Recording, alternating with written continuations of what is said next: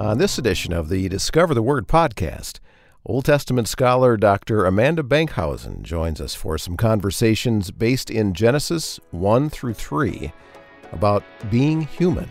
I remember when I was pregnant with my first child and I decided I was going to refresh my Hebrew. And so I don't know why. Who does that? But in any case, I started from Genesis 1, and I remember reading through Genesis 1 in Hebrew, and I was struck by how much life was reflected just in the words. Like the whole text seemed to be teeming with this life that God had embedded within the creation itself. And I was like, this is so cool. This life that's growing in me, this life that's in the text, the words just jumping out from the page. God creates humankind in his image. Yeah, so pull your chair up with the group as we explore some things those first 3 chapters of Genesis say about being human.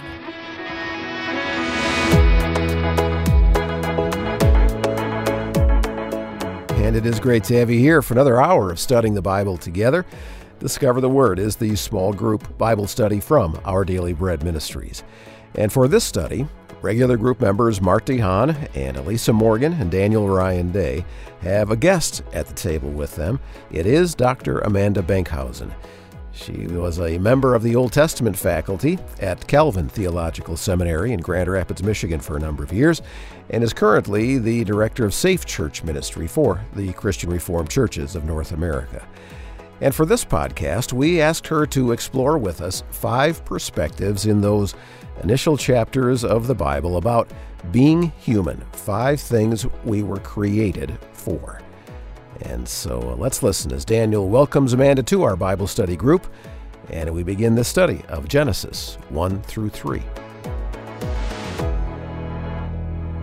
Today we have the privilege of having a guest with us who I'm very excited to hear from, because all of us like to grow, and Dr. All of us need to grow. Need to grow, big time. Yeah, and Dr. Amanda Bankhausen is a Old Testament scholar, and of course you all know that I nerd out about the Old Testament Yes, a little you bit.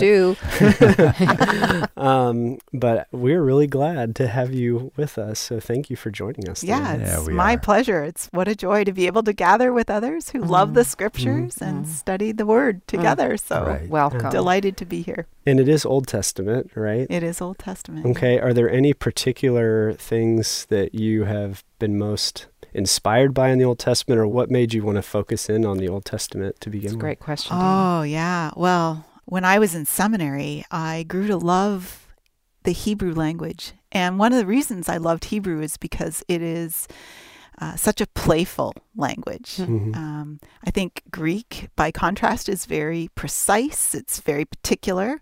But Hebrew is a little looser, and it's a little more playful, and it invites the reader into a relationship of engaging the language more imaginatively. And so I loved the language, and the language helped me enter into the storied quality and character of the Old Testament narratives. And it's interesting, it helps you get into the storied, that word storied narrative of the Old Testament, because it is a story in many ways. How does it help, I guess, capture that story spirit?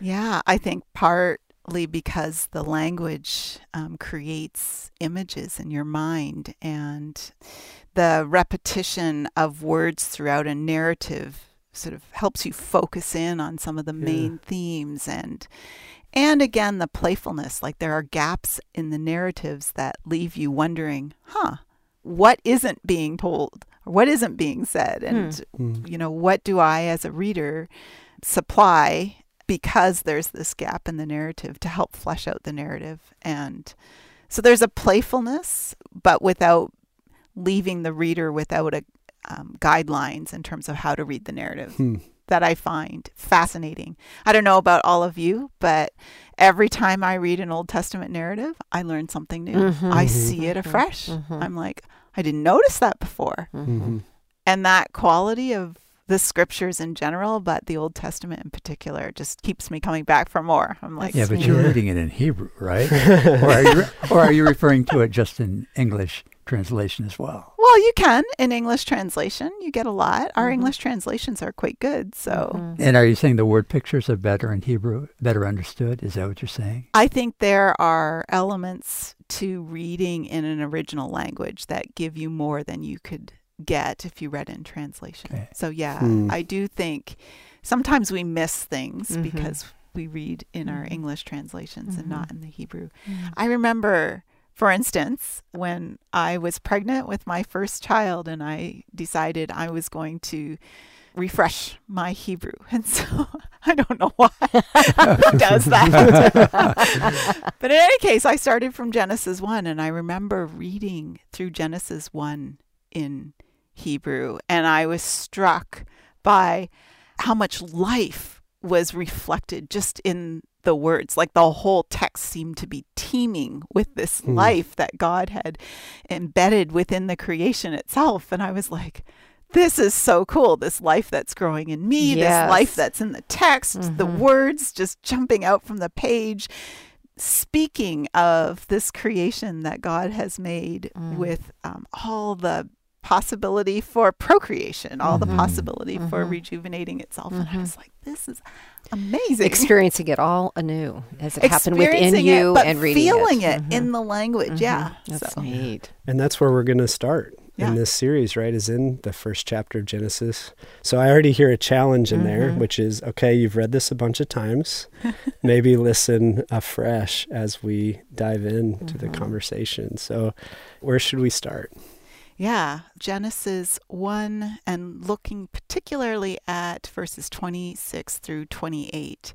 We're going to spend some time reflecting on what it means to be human. And it seems like this is one of the best places to start. I know in my studies, sometimes people start in Genesis 2 or Genesis 3 to sort of discern what it means to be human or what it means to be male and female. But the scriptures themselves start with Genesis 1. I'll start it and go around. Genesis 1:26.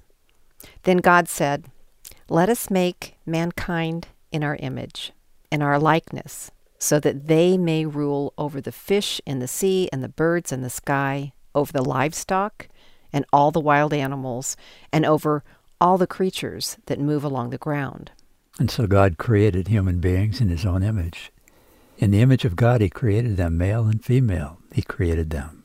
God blessed them, and God said to them, "Be fruitful and multiply and fill the earth and subdue it, and have dominion over the fish of the sea and over the birds of the air and over every living thing that moves upon the earth." Yeah. It's a beautiful description of God's creation of humanity, right? And one of the things I've been struck as I've been studying this text is that the tendency is to focus in on the male and female part. I think we live in a world where we like to put labels on things. I don't know if that's been your experience, like to order your world in a way, right? Where are you from? Yeah. How old are you? What do you do? Yep. Right. Yep.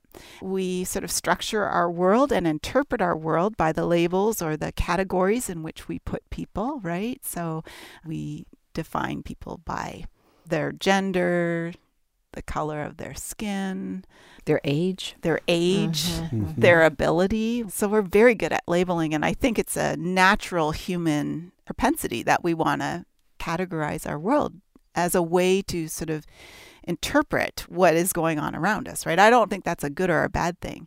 But what I'm struck by in this particular text is the resistance to breaking it down between male and female, and more the focus on God created humankind in our image, in our likeness. And the fact that they're male and female actually seems to be almost secondary. It's not the primary. The primary is the image of God. The primary is the image of God, that God creates humankind in his image. As a matter of first importance. Yes. Yeah. As a matter of primary importance. Yeah, and then even after that, the purpose that he gives humankind, right? Even that is the next layer, well before we get to that there's some kind of division between humankind, or Right. some kind of label that we add. So it's like the first piece is the image, second piece is the purpose. Yes. It's much later in the story that we get to the point of, and one's man and one's woman. Right. In a way that is significant, right? Yeah. In a way that has any kind of meaning to that labeling or that categorization, right? So So you're saying even in the reference to in the image of God he created them, it's that it's in the likeness of God that he created them, Yeah. right? yeah. Still carrying through the matter of first importance. Yeah, right.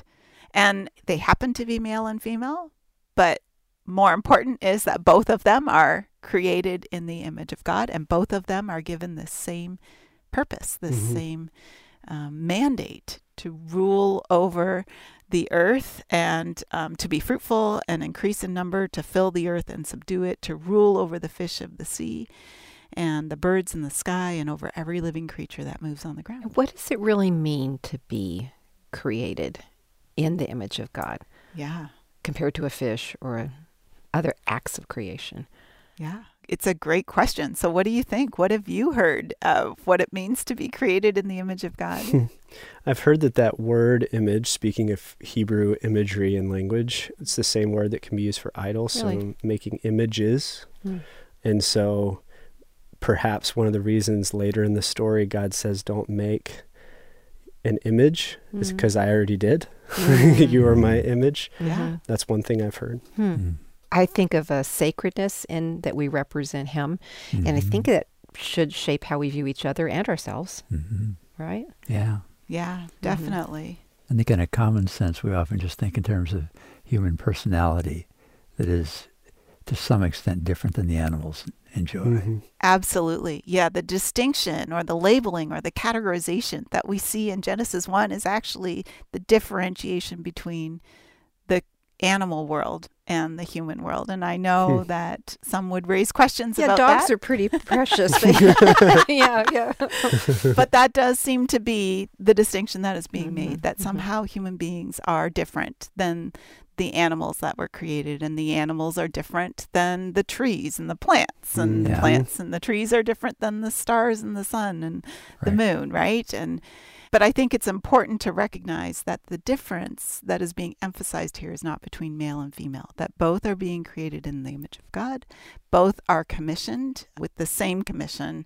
And Daniel, to your point, Old Testament scholars would say that, in fact, being created in the image of God is about God establishing his created beings, his human beings, as those who would image him in this world, right? The way an idol kind of images a god in the world, except God doesn't have images made of stone. He has living, breathing images who can exercise his dominion as ambassadors in his place. And he gives that to human beings. That's how we image God. We image God in the way that we exercise this mandate to rule over the world. And in Genesis 2, it talks about taking care of it. We exercise God's love and care for creation, right? That's how we are image bearers. So the first perspective that we find there in Genesis is that being human means that we are created in the image of God. That's the foundation. That's the headline for what we'll be discovering together this week. We were created with a purpose to be image bearers. Dr. Amanda Benkhausen at the table with Marty Hahn, Elisa Morgan, and Daniel Ryan Day. And the study here on the Discover the Word podcast is called Being Human. As we continue reading in Genesis, we get to kind of a surprising statement in chapter 2, something about God's good creation that is described as not good. So what is it that is not good? It reveals another important part of being human. How have you all been doing during COVID? How is it with your souls? That's good. Maybe that's not a good question to ask. No, it's not just the world that has changed. We have changed, haven't we? We have. Yeah. We have. I'm wondering how long it'll take for us to realize how shaped we've been by the pandemic. I don't know that we can figure that out yet. No. You know, often it takes quite a few years to look back and realize, wow, I see the world differently as a result of that. Yeah. We've joked about around the table, most of us are introverted, which people might be surprised by, but we're not. And so there have been some happy ramifications of the quietness of COVID. But we've also recognized that the only way we've been able to do legitimate work for Discover the Word via remote recording, where we're in different parts of the country truly, is because we built what Daniel called relational equity, or we built this base of relationship, Right. you know, in presence with each other. And therefore we've been able to bank on that and live out of that. Yeah. And we still get together several times a year now, thank you, Lord. Right.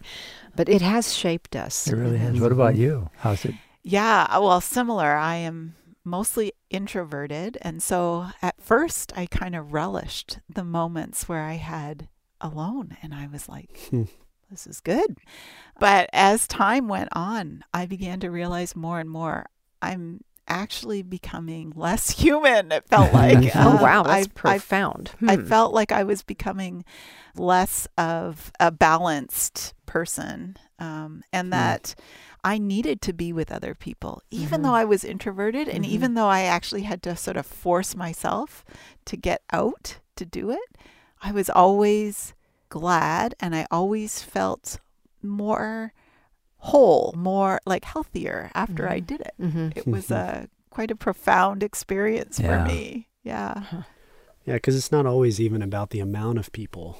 Some people love the concert setting surrounded by thousands, and that's life-giving to them. But I think what you're talking about is that might be true for some, but even just finally spending some time with somebody else in person, a friend or whatever. It doesn't matter the amount of people, but being with people is what brings some of that wholeness. My brother is single and has been for almost all of his life. And, you know, he has just longed for a hug, you know, and I think a lot of people feel that way. Yeah. Well, we're going to look at Genesis 2 and particularly at verses 15 to 18 today.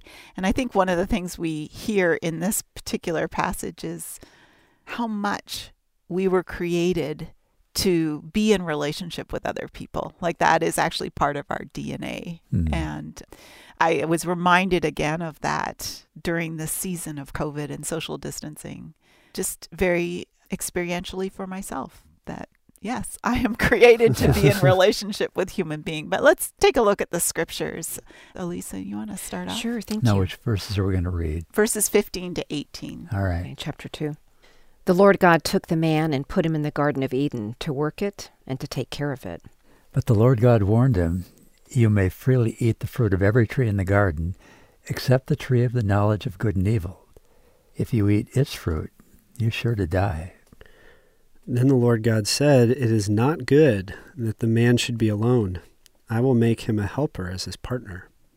Yeah, so this is Genesis 2. And in this version of the creation story, we have God creating Adam first. And in this particular verse, we see that Adam is alone, right? Verse 18, the Lord God said, "It is not good for Adam to be alone. I will make a helper suitable for him." But what does it suggest about Adam? What does it suggest about human beings? What does it suggest about the nature of being human? And for a nature lover and a pet lover, what's wrong with I mean, look at all the pets he had. Totally. You know what's jumping out at me is even just the words "not good," because that phrase doesn't show up in chapter 1. Yes. It doesn't show up in most of chapter 2 until verse 18. Okay, it's the first time it's good, good, good, good, it's very a contrast. good. All of these good things. And in this account, as you said, of creation, it's the first time. It's almost jarring. It's not good. That's helpful. Yeah. So I think that's the first piece that jumps out. And then my guess is it's connected to the words helper and partner. Yeah. That's the reason it's not good to be alone. Yeah. I had that same experience of this phrase. It's not good. And it's kind of like, what? And nobody's fallen yet. Nobody's broken apart yet. Right. And there's something not good. Yes. It's still God's perfect creation. One of the things that's interesting about this text is verse 18 is that the second half is where the focus has been. I will make a helper suitable for him. And the argument has been that, well, the helper that is suitable for him is a woman. And it says something about the woman that she's the helper, right? But actually, the first part of this verse says something about the man, doesn't it? What do you mean? Adam? Yeah. That it's not good. It's not good for him to be alone, that So there's he's- something missing. Okay, does it mean incomplete? I think it can, in this sense, mean incomplete. Yeah. That's a good clarification, because we often think of good as the opposite of bad Yeah. in an evil or sinful sense. But sometimes something's not good because it's incomplete. It's just not the whole picture. It's not Right. finished. Yeah, it's not finished finished. yet. And it doesn't mean that it's bad in an immoral sense or an unethical sense That's or helpful. something like that. But it's just, no, you're not seeing the whole picture. I'm not done yet, is Mhm. what I'm Right. hearing God's Yeah. words. Right. Right. And the thing that is coming is so significant that it will actually make what is not good, good. Right? Like, I think that's the sense we get here. And again, back to that word good. If it's not a moralistic contrast to bad, what is the meaning of that word? Is it the same word used both times? And Yeah, it's both tov. Tov is the word, Hebrew word for good. So it's not good as his aloneness and by himself, even with God. I mean, he was walking with God, right? Yes. But that wasn't enough to... enough. Yeah, and it also, we don't really have a sense of how long the time in between him being alone and Eve showing up is either. But it could just be like, you know what wouldn't be good? For him to be alone. So while I'm in this process of creating Adam, I'm going to go ahead and create Eve. There seems like there might be a little space in between those two things, but it's almost like God and his creativity, the creation process is continuing. It's not finished yet. It's getting ready to be completed. Yeah.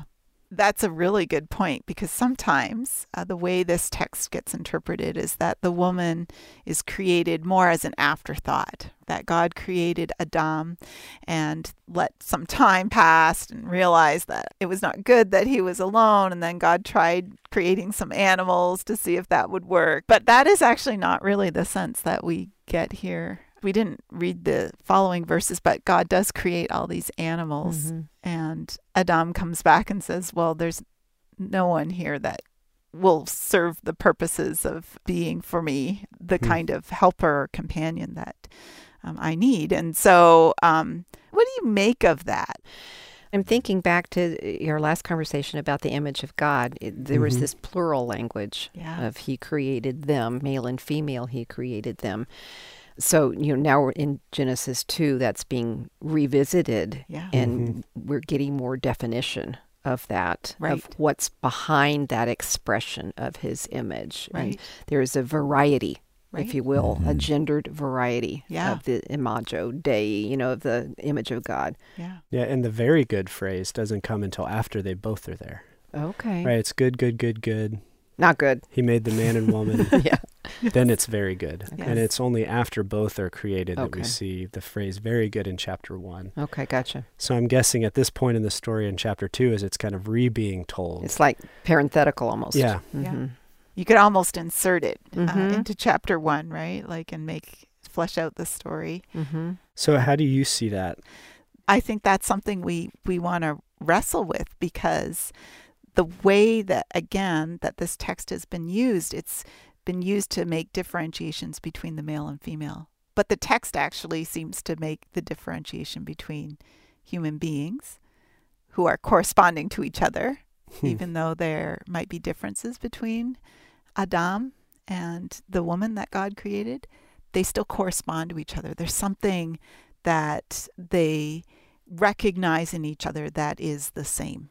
And makes them good partners for each other. And the differentiation is between humans and animals, or And, humans yeah. and the rest of creation. Exactly. So, but Adam does not find that same connection with the animals, Okay. which I find really profound, because that seems to get lost sometimes in the way that we read this text. Okay, and this would be an issue even prior to their ability to procreate and multiply, right? Absolutely. Yeah. So the human race would end with an Adam. Yeah. Right? So if nothing else, the incompleteness is the gift that God gives to the world of multiplying. Right. But is that the emphasis? I hear a different kind of emphasis that you're making right now, even prior to that. Yeah. Or am I mishearing you? No, I think actually you're hearing me exactly right, because I think the focus is on how do we address Adam's aloneness. Yeah. That's the issue. The issue is not how do we continue the human race. The issue isn't how do we find someone who can be an assistant or whatever to Adam. It's how can we address his aloneness. That is what's not good. That's what's not good. Yeah. Another important insight on being human. In this conversation, Genesis chapter 2 emphasizes humanity's need for community and companionship, that life is meant to be lived in community, shared and enjoyed with other human beings. And so when the group continues this conversation in a moment, they're going to talk more about the relationship between these two humans that God created in his image. There's more that Genesis 2:18 has to say about being human. And so they'll go back there after this quick time out. Well, our guest this week, Dr. Amanda Benkhausen, is an Old Testament professor and scholar, and she's written an award-winning book on the subject that we're covering this week called The Gospel According to Eve. It, too, is focused on Genesis chapters 1 through 3, because the question, what does it mean to be male and female, and how do we relate? That may seem like a modern-day dilemma, but it actually has been a topic of conversation throughout Christian history. The Gospel According to Eve traces the history of women's interpretation of the first 3 chapters of Genesis and explores the implications for our world today. You can order a copy of The Gospel According to Eve by Amanda Benkhausen when you go online to our website at discovertheword.org. And now let's go back to Genesis chapter 2 and rejoin this conversation about being human. I'd like to spend some time thinking about what Genesis 2 has to teach us about the relationship between male and female, man and woman. And so we're going to go back to Genesis 2:18, but we're also going to take a look at Genesis 2:23, because I think both of those verses give us really insightful clues into that. So let's start again with Genesis 2:18, and maybe, Mart, could you read that for Sure. us? Verse 18 says, Then the Lord God said, It is not good for man to be alone. I'll make a helper who is just right for him. Yeah. My translation says suitable. I like that. Just right for him. It's very warm. What about you, Daniel? What does yours say? I will make him a helper as his partner. As his partner. Mm. So that word helper, that has been a challenging word in the history of interpretation in terms of what does that mean for the woman, particularly, to be a helper. What are some of the things that you have heard about what that means? Yeah, and when you say that, I mean, we're talking thousands and thousands of years about people debating what that word means. I'm taken back by the fact that you're saying that for thousands of years there's been disagreement over that term. And I look to you, Amanda, now. Is that true? There has been pushback about what that term means. For a long time. For quite some time, for centuries. Because I've only heard pushback, say, the second half of the last century or later. But that's just because of my little small world. Yeah. I want to be careful about imposing a kind of egalitarianism on past interpreters, but I think the way they understood the word helper in relation to the woman and how the woman relates to the man, it certainly has changed over time in ways that have created a much more hierarchical relationship. Okay. And you're saying over a long period of time that has changed. Yeah. So it may have been different hundreds and hundreds of years ago than, say, in the 19th century or 20th century. Absolutely. Okay. Yeah. Traditionally, helper has been used at times to subjugate and to say that these are the very narrow ways in which a woman can add to the world. Yeah. In fact, it's been translated helpmate, which is probably a King James word. Right. Yes. Definitely. And I don't even really know what it means, but it feels very cultural. Yeah. I'm interested in Daniel's response. You're what, in your 30s, right? Have you understood during your lifetime that it doesn't just mean helpmate in the old sense of the word? Yeah, absolutely. Okay, because in my lifetime, I go back a few, how many decades, I don't know, and it has changed dramatically in terms of what I was aware of. It's even been men over the last couple of decades that have talked about this term. Redefined it. And actually not just redefined it, but help us understand its real background. Yeah. Yeah. So one of the things that I think is really important to know about the term helper is that it's the word ezer in Hebrew, and that word actually doesn't have any connotations of hierarchy. It doesn't suggest a subordinate person, right? Or a subordinate creature or being to the person who is being helped. So now we're talking, though, about the term, I will make a helper for him. Yeah. So it's the word helper we're talking about. Yep, ezer is the Hebrew word. And that word is actually used to describe God's relationship to Israel in the Psalms. So God is Israel's help. Now, you would never say of God, because God is Israel's helper, that God is somehow less than Israel. God is subordinate to Israel.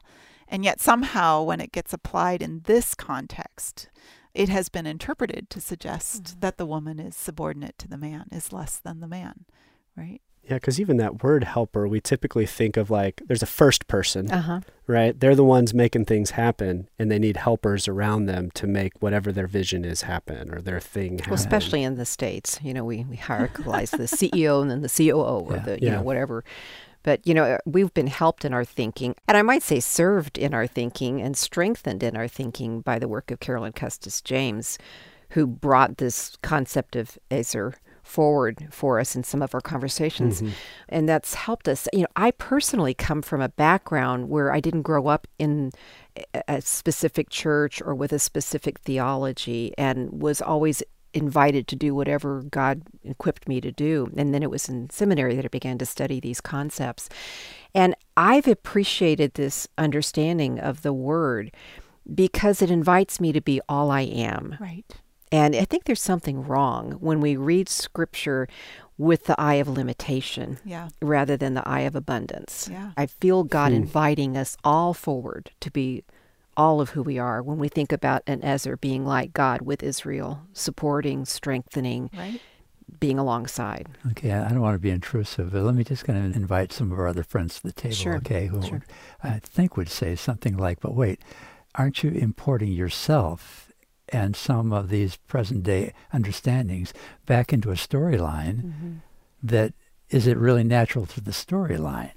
Except the story starts in Genesis 1, right? And one of the things we noted in Genesis 1 is that male and female, both created in the image of God, both given the same mandate to have dominion over the earth, to care for it, to love it, to be ambassadors of God's rule over the world. But she's the only one called a helper. She's a helper corresponding to him. It's interesting, in the history of interpretation, some of the women interpreters that I have come across have suggested that fact, again, that Adam needs help says more about him than about the women, right? Like, see, there are other ways of thinking about it. Well, that if makes you're sense. Someone who needs help, then there's something who's missing. Who's who's subordinate to who? And interesting. I want to move us to verse 23 because I think this actually helps flesh out, at least within the context of the narrative, how Adam received the woman, which I think is really important for us. Elisa, could you read verse 23? Sure. The man said, "This is now bone of my bones and flesh of my flesh. She shall be called woman, for she was taken out of man." Now, I don't know about you. Is it true in your Bibles that this verse is kind of set off a little bit? Like poetry or something? Yeah, like poetry. What do you make of that? Is it a song? I've never noticed it before, to I be hadn't honest either. with you. I had never, ever seen this in my Bible, even in the NLT, New Living Translation. It's set off as a poem. Yeah, I'm thinking of some of our conversations. We've talked about poetry in the scriptures and how poetry specifically is a really great way to show emotion and feeling. It's a good way to illustrate in concrete terms, so tangible terms, things we can see, taste, touch, something that's happening inside of us that's hard to express. Okay. And so when I see the words, "this at last," there's an excitement there. And how do I express this new relationship with this person that I've been looking for and haven't found in all the other creatures? Bone of my bones, flesh of my flesh. It's like me. Yeah. Yeah. Shazam. I also notice, I don't know if this is anything, but chapter 1, verse 27 is also indented in a similar fashion. And that says, so God created mankind in his own image. In the image of God, he created them, male and female, he created them. So, Amanda, what do you want us to see here? Well, I think one of the things I'm struck by is that when Adam responds to God bringing him the woman, he doesn't think, oh, here's my assistant. Obviously, yeah. Right? He does this dance of joy. I love to think of this as his dance of joy. He breaks out in the first love song that we have since the beginning of creation, right? He is completely taken by this creature that is in front of him. And somehow he recognizes that she is so very different from the animals who have paraded in front of him and whom, you know, he gave names to, and that was all fine and good. And he understood that that was part of his exercising the image of God, you know, dominion. Yeah. But this is very different. It's like he's saying, you know, I've seen all the creatures. There is nothing like this. Is me. This is bone of my bones and flesh of my flesh. I'm like almost looking in a mirror in some ways, except this is even better. Right.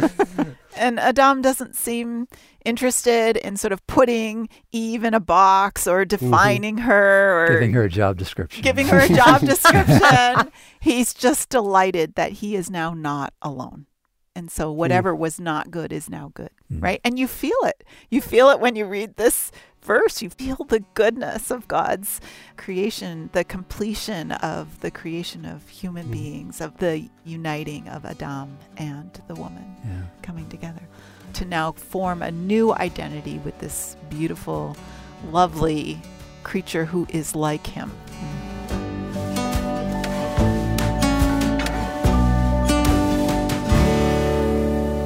Well, you know, God creates this incredibly beautiful world, right? It's good. It's good. It's good. It's good. It's good. It's very good. He creates Adam, and then he creates the woman, and they come together, and Adam does this beautiful dance of joy, the first love song. But then we get to Genesis 3, right? This is actually one of the harder chapters. It's a bit of a downer, right? We get to this. It's painful every time. It's like one of those novels that you keep rereading the ending, seeing if it might turn out differently this time. I know it, right? Well, and that's where we're at. We're going to take a look at Genesis 3 and what unfolds there. Maybe one of you could take a moment to just describe what happens in the first 7 verses, really. Sure. So again, we're in the setting of a very good creation and a beautiful garden that God has created, and he's provided so much for humans, for all creatures, for the world to eat, to drink, and all of that. And there's one creature in the garden that's more crafty than any of the other wild animals. It's a serpent. And he comes to Eve and suggests a question, which is, did God really say? So he just plants a little seed of doubt, and she and this serpent interact, and she decides to take from the tree that she's not supposed to. And all of a sudden we find out she hands some to her husband, who was also with her in this whole experience.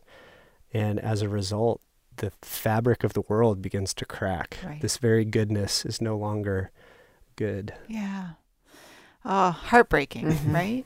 Heartbreaking, yeah. You know, one of the things that's puzzled me about this text is why God plants this tree of the knowledge of good and evil. Why even do it? Absolutely. In the first place, I don't know. Have you thought about that, or has come to any conclusions about that yourselves? It has something to do with choice, but it's hard to understand how God, knowing what would happen as a result of that, would go as so far as what we've seen even in our own day. Yeah. I think about how the story of the Bible introduces us to a God who is a God of love, how that God wants relationship with us. I mean, we even see early on in this story that he's walking in the garden with Adam and Eve. And I think maybe there is some aspect of love that requires there to be some kind of choice to And choose freedom, to right? be in relationship and freedom. Yeah. So that they're not just robots. Yeah. And this tree seems to be maybe the symbol of that choice, that freedom that actually is what opens the door for us to have a true relationship with this God, because we can choose to be in relationship with him as well. Rather than something programmed into us. Yeah. So then how would you identify the disobedience or the what went wrong in this chapter? I always lean back on Sally Lloyd-Jones and how she expresses it in the Jesus Storybook Bible. She interprets it, and it's her interpretation, that the serpent came to Eve and said, "Does God really love you?" Beneath the temptation to eat of a tree, to break a rule, to disobey, comes this doubt of, is God good? Does he love me? And Or is he holding out on me? is there something better? Am I going to mess up and lose him? Do I need to protect? I don't know, just all of those. And they're like the next level questions that come after you offer free will, after you offer choice of love or not to love. Yeah, that's beautiful. Like to think of that underlying this very simple question about, do you want the fruit of the tree, is that issue of, do you love, do you trust God? Yeah. Trusting that this is a good God who actually desires what is in our best interests. Because obviously part of what is tempting to her is she sees that the fruit was good, right? It was pleasing to the eye. It was something that she desired. It seems to fit the beautiful thing, doesn't it? Yeah, right. The beautiful creation. Yeah. This seems to be part of it. Yep, she desires it in the same way that we often run into things, even today, that we desire. And sometimes the question in our hearts is, do we trust God's goodness, that he, maybe even with how good this looks, that God might have a better, or that God's way is better? Yeah, actually, what's interesting about this text is it does say that she saw that it was good for food and pleasing to the eye, and also desirable for gaining wisdom. I'm struck by that what attracted her is this quest for wisdom and knowledge. And I think sometimes we wonder, well, what's wrong with that? Isn't wisdom and knowledge a good thing? And certainly it bodes well for the woman wanting wisdom, questing after wisdom and knowledge. Shouldn't that be something that we affirm? But I think exactly what you were referring to, Daniel, there seems to be a desire, a quest for knowledge and wisdom that is outside of the fear of the Lord, right? So later in the Old Testament, we read the fear of the Lord is the beginning of wisdom. Yeah. And what it seems that Eve is attracted to in this moment is constructing a world without God. It's that choice she's making. Yeah, I've found the most helpful idea about wisdom in the Bible recently for me, and I say recently because we're always growing and journeying through our understandings, but has been true wisdom is seeing the world as God sees it. Right. So his reality from his Mm-hmm. perspective. And obviously we always see that incompletely. And so maybe what's happening here is this is a type of wisdom that isn't trusting in God's goodness, that isn't seeing things as God sees them, but is the type of worldly wisdom or desire that we have for knowledge. And I think it's interesting, as you say, as we read it over and over again, we have the advantage of looking back. True. This is way too familiar to us. We're reading backwards and seeing the consequence, sense of history, the unraveling. She was living going forward, right? Yeah. The serpent said to the woman, "For God knows that when you eat of it, your eyes will be opened, and you will be like God, knowing good and evil." We have the woman here interacting with this idea and engaging this idea. She's attracted to what the serpent is saying, primarily because she's attracted to the wisdom. She doesn't actually pick up on the serpent's comment about being like God. She's attracted to the goodness of the fruit. But still, the disobedience comes from the fact that she knows that she is choosing against God, right? Because God has commanded that they not partake of the fruit, right? So she's still engaging in sin, but she's engaging in sin in a way for motivations that we might think, oh, yeah, we can understand. We can appreciate why she would desire the fruit, right? And where does Adam fit into this? It's an interesting question, isn't it? She gives him some of the fruit, and he eats it. And both of their eyes are open. Yeah. That's what we're told. They had no idea what death was all about either, right? Yeah. I mean, we look at all of this and we say, oh, good night, how could they ever do that? But they didn't really know. I keep thinking, but they're just kids. They're just kids. Yeah. Well, one of the things that's really interesting is if you look at the history of artistic depictions of Genesis 3, you will often see 3 characters in the picture. It's the serpent, Eve, and Adam. But for a long time, when we interpret this text, we've interpreted it almost solely as a conversation between Eve and the serpent. We forget that Adam is actually right there with the serpent and with Eve, and doesn't actually engage the conversation, just sort of passively receives the fruit as if it's no big deal.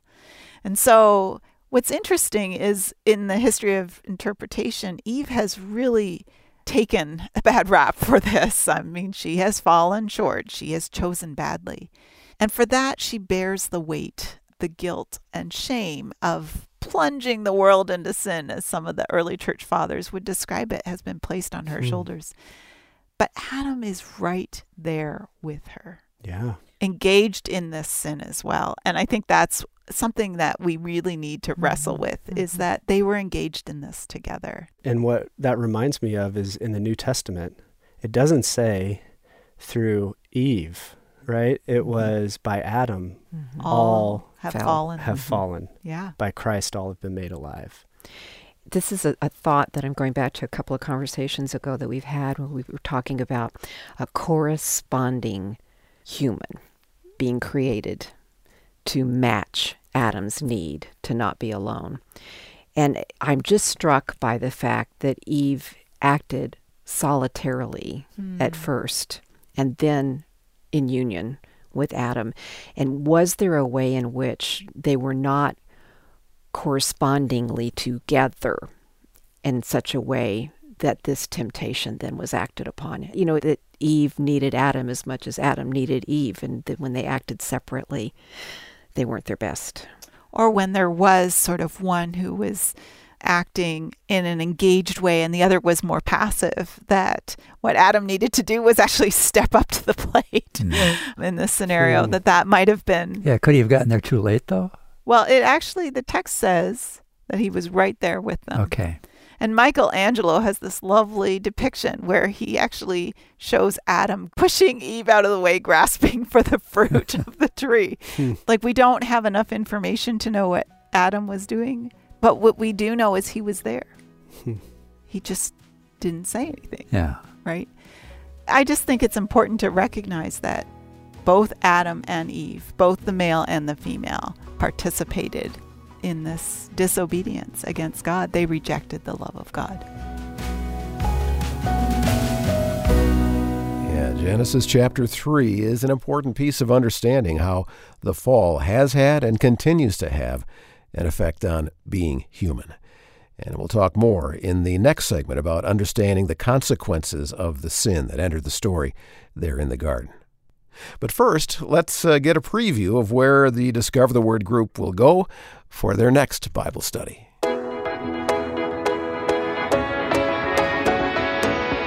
A lot of times in the afternoon, Marlene and I will watch old Perry Mason reruns. They know who their audience is because they always have these Medicare supplement ads.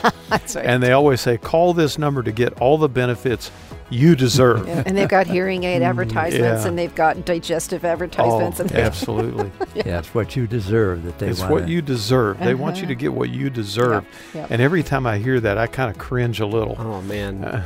If we all had $1 for every time a marketing campaign said something about what we're entitled to or what we deserve or what we're owed. Get yours. Yeah. Get yours right now. Well, in contrast to all those times that people are trying to convince us that we should get something because we deserve it, we're going to talk about something that God gives us that we don't deserve. His mercy. It's a perspective-correcting conversation about the mercy of God that I think you'll find refreshing and encouraging. Bill Crowder leads Marty Hahn and Elisa Morgan and Daniel Ryan Day in a study about the mercy of God on the next Discover the Word podcast. And now, the conclusion of our conversation with Dr. Amanda Bankhausen about being human. Well, we are so thankful that you joined us for this week of conversations. I don't know about you, Mart and Elisa, but I've learned a lot. I wish we were just getting started. I know. I wish we had 5 more. Yeah. Yeah. Mm-hmm. Yeah, well, it's been such a pleasure to sit with you all and again to look more deeply into the Word of God and learn more from each of you about these texts. So grateful to be here. How should we finish up this series? Yeah, so we're going to finish the series by looking at the end of Genesis 3 and what I would describe as the consequences of Adam and Eve's sin. I have to say, these verses feel a lot like we've entered into a foreign land. Why is that? So different from where we started in Genesis 1. With all the beauty. Okay. With all the beauty and the goodness. And Okay. here, what is described just seems so different, so not what God intended the world to be. Like after an awful earthquake or after a horrific hurricane or something, you know. It's exactly. That's a great picture, Mark. Yeah. I think one of the things that's really important, though, is just to get that image that we've entered into a land that is different from where we started, and that there was a critical juncture in Genesis 3 where sin was introduced into the world. And so this is actually a description of not the world God created. It is a world that is not the way it's supposed to be. And I think that helps us understand some of these consequences as God describes them for Adam and Eve and for the serpent in this chapter. Yeah. So maybe we could just take a closer look at verse 16, because that's the one that I think often gets interpreted in ways that are a little challenging. Daniel, can you read verse 16? Genesis chapter 3, it says, "To the woman he said, I will greatly increase your pains in childbearing. In pain you shall bring forth children, yet your desire shall be for your husband, and he shall rule over you." Yeah. So what do you make of this text, or what have you heard about this text, the way that this text has been used? Well, just as you've said, this is God's design. As a result of the fall, this is God's design for you. Yeah. I think we really need to linger on that. Do we say to a man, God's design for you is to work and toil and struggle? Or do we say that God's design for men is to be in the image of God and to glorify him and to procreate and to multiply? So to say to God's design for a woman is to have children and hurt while you have them and then sit under your husband's rule, versus you were created in the image of God and you were to procreate and you were to reflect him in all you do. That is a really powerful thought to sit with. Yeah, and what jumps out to me in there is we read it differently, first half, second half. Because I've never heard anyone tell a woman in labor that that's how it was supposed to be, that she was supposed to be in pain giving birth. But that is the point. There's when like they this, say, this is the consequence of the fall, so this is the way it is now, and it's supposed to be this way. That's You know our what I'm saying? implication. Yeah. Yeah, but I think even in that, though, usually the pain is referred to in such a way of like, it's not how it's supposed to be. It's just a consequence. Versus the second half, when we read that, it's like, it's not a consequence anymore. It's like, this is how it's supposed to be. But what if it is viewed as a consequence? Because I often have heard it that way, that in a fallen world, you've got to have order. Somebody's got to be the boss. Right. You know, if it's a perfect world, you wouldn't have to have that. I don't So know. now you're moving to the other part of the verse. the verses first part, where yeah. your desire will be for your husband and he Yeah. shall rule over you. So in a fallen world, Yeah. power has That's to the way be I've heard it. disseminated. Yes. Yeah, so some of the early church fathers would say, and this goes back to our previous conversation about the beginning of Genesis 3, that because Eve was the one who plunged the world into sin, to restrain the spread of sin, because Eve is obviously more easily tempted that the man has to rule over her. The man is given headship over the woman as a grace to restrain the spread of sin in the world. Yeah. Now, that works only if you believe that Adam didn't also commit some Knowingly. egregious sin, right? Yeah, no, because the point is he came at it knowingly. Right, exactly. Wouldn't we say, though, that the way the Bible unfolds in its story is we get to these moments of, like, ugly reality, and then the story goes on to describe how God is breaking into these ugly realities to bring something new, something good, right? We've gone from creation to now decreation. Things are falling apart. But even within this story as it continues, God protects the man and the woman by, well, I don't want them to eat from the tree in this condition. So he protects them from the other tree. Yeah. And then instead of emphasizing their shame, he covers them with clothing. So there's this sense of reality as a result of the fall, this ugly reality. But then immediately God's work within that ugly reality is to begin to redeem, to begin to bring new. Yeah, he rescues them from death without consequence, right? Yeah. Or from separation from himself without consequence. Yeah, I absolutely think that's true, that what we see in this text is God laying out, this is the consequence of sin. Or some would actually even say, this is something that you should fight against because it's of a broken and fallen world. And that throughout we see this verse, and then throughout the rest of the story of salvation, God sort of working redemption among his people to bring about his original purposes, to restore blessing, that goodness to creation. But you have to get all the way to Christ, don't you? You absolutely have to get all the way to Christ. Because he lets it play out that men are able, by their strength, to dominate their women. Maybe, but I'm thinking about the man now. And so his work is now described as by the sweat of your face you shall eat bread. There's this toil, this work. Mm-hmm. But even in the Old Testament, we see, for example, when the tabernacle is being created, this moment where it doesn't sound like this, because they find these artisans, these craftsmen, these creators that bring all of this skill that God has given them to create these beautiful elements that are used in worship to God. So even in the Old Testament, there's almost this redemptive nature of the work.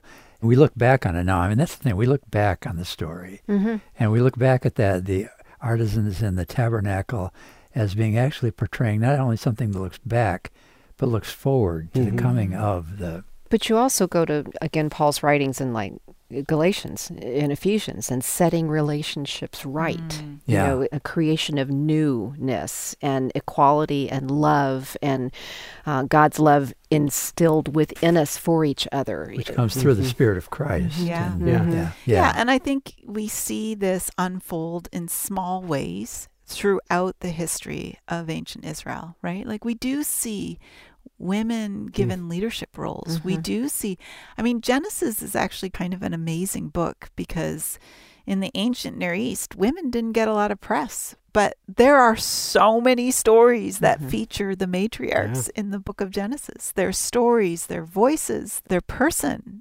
And you're like, well, that itself should clue us into the fact that God is doing something different here.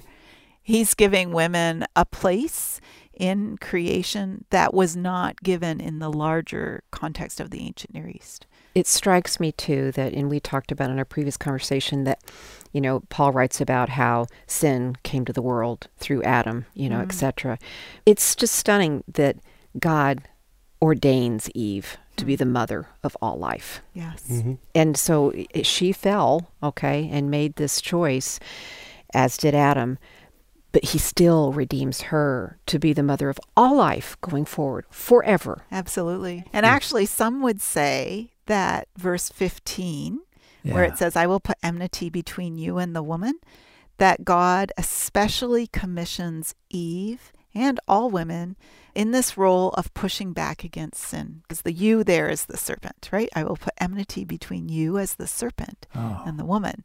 And if you think of the serpent as an embodiment of sin or Satan or evil, that then women are still commissioned. They're still given that mandate. Let's camp there for a Yeah. minute. That's a new thought. That's an Especially because it authority. gets reinforced. And between your offspring, And- serpent, right. and hers. Exactly. I've always heard that that's like a hint forward toward a descendant of the woman who would rescue the race, humanity. But that's right. not necessarily said there. Well, I think it can be both and, Okay. right? I think it can absolutely be pointing to the birth of the Savior who would come, who is Jesus, right? The Yeah. Christ. But I think it also reflects this idea that human beings, and particularly here, it seems like the woman is going to be in a constant battle pushing back against sin. And that is a role that God is giving them. She's resisting the fallen order now. Yeah. Yeah, I think one of the things that we want to hear in this story is that God hasn't given up on his good world and that God continues to work his redemption and infuse his spirit in the world, and through the power of Jesus Christ brings about a restoration of the original goodness and blessing. And that includes the way he created human beings to be image bearers of God, to be those who represent God's rule and reign, the goodness and justice of God's rule and reign here in the world. And that is a mandate, a commission that's given to both men and women. And so in Christ, it seems, we are, as both men and women, invited to resume that place. In his likeness. Yes. In the likeness In of the Christ. likeness of Christ. Which is incomplete without Yeah. both. Yeah. Absolutely. Yeah, thank you so much for being here. Yeah, it was great. Helpful conclusion to our series called Being Human. And while the significant implication of what they talked about in that last segment seems to be that when it comes to male-female relationships, we, in our fallenness, will constantly be striving against the impulse to assert dominance over each other, I think we've also been challenged to see ourselves as bearing the image of God, and how both men and women do that together. Well, you've been listening to another episode of the Discover the Word podcast with Marty Hahn, Elisa Morgan, Daniel Ryan Day, and our guest, Old Testament scholar, Dr. Amanda Benkhausen.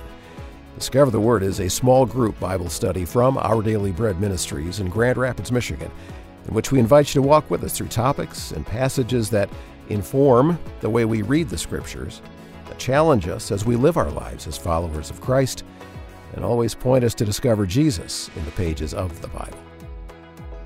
Well, we're grateful that you chose to study with us on Discover the Word. These conversations are a major way that we here at Our Daily Bread Ministries are bringing the life-changing story and wisdom of the Bible to people all around the world. And it's thanks to the faithful support from friends like you that we're able to do that through radio and podcasts, through the Our Daily Bread Daily Devotional, and many other video, print, and internet resources. And if you'd like to partner with us, you can give a donation online at discovertheword.org. There's kind of a teal-colored donate circle up in the top right-hand corner of the page. Click on that, and you'll find a safe and easy way to walk through the process.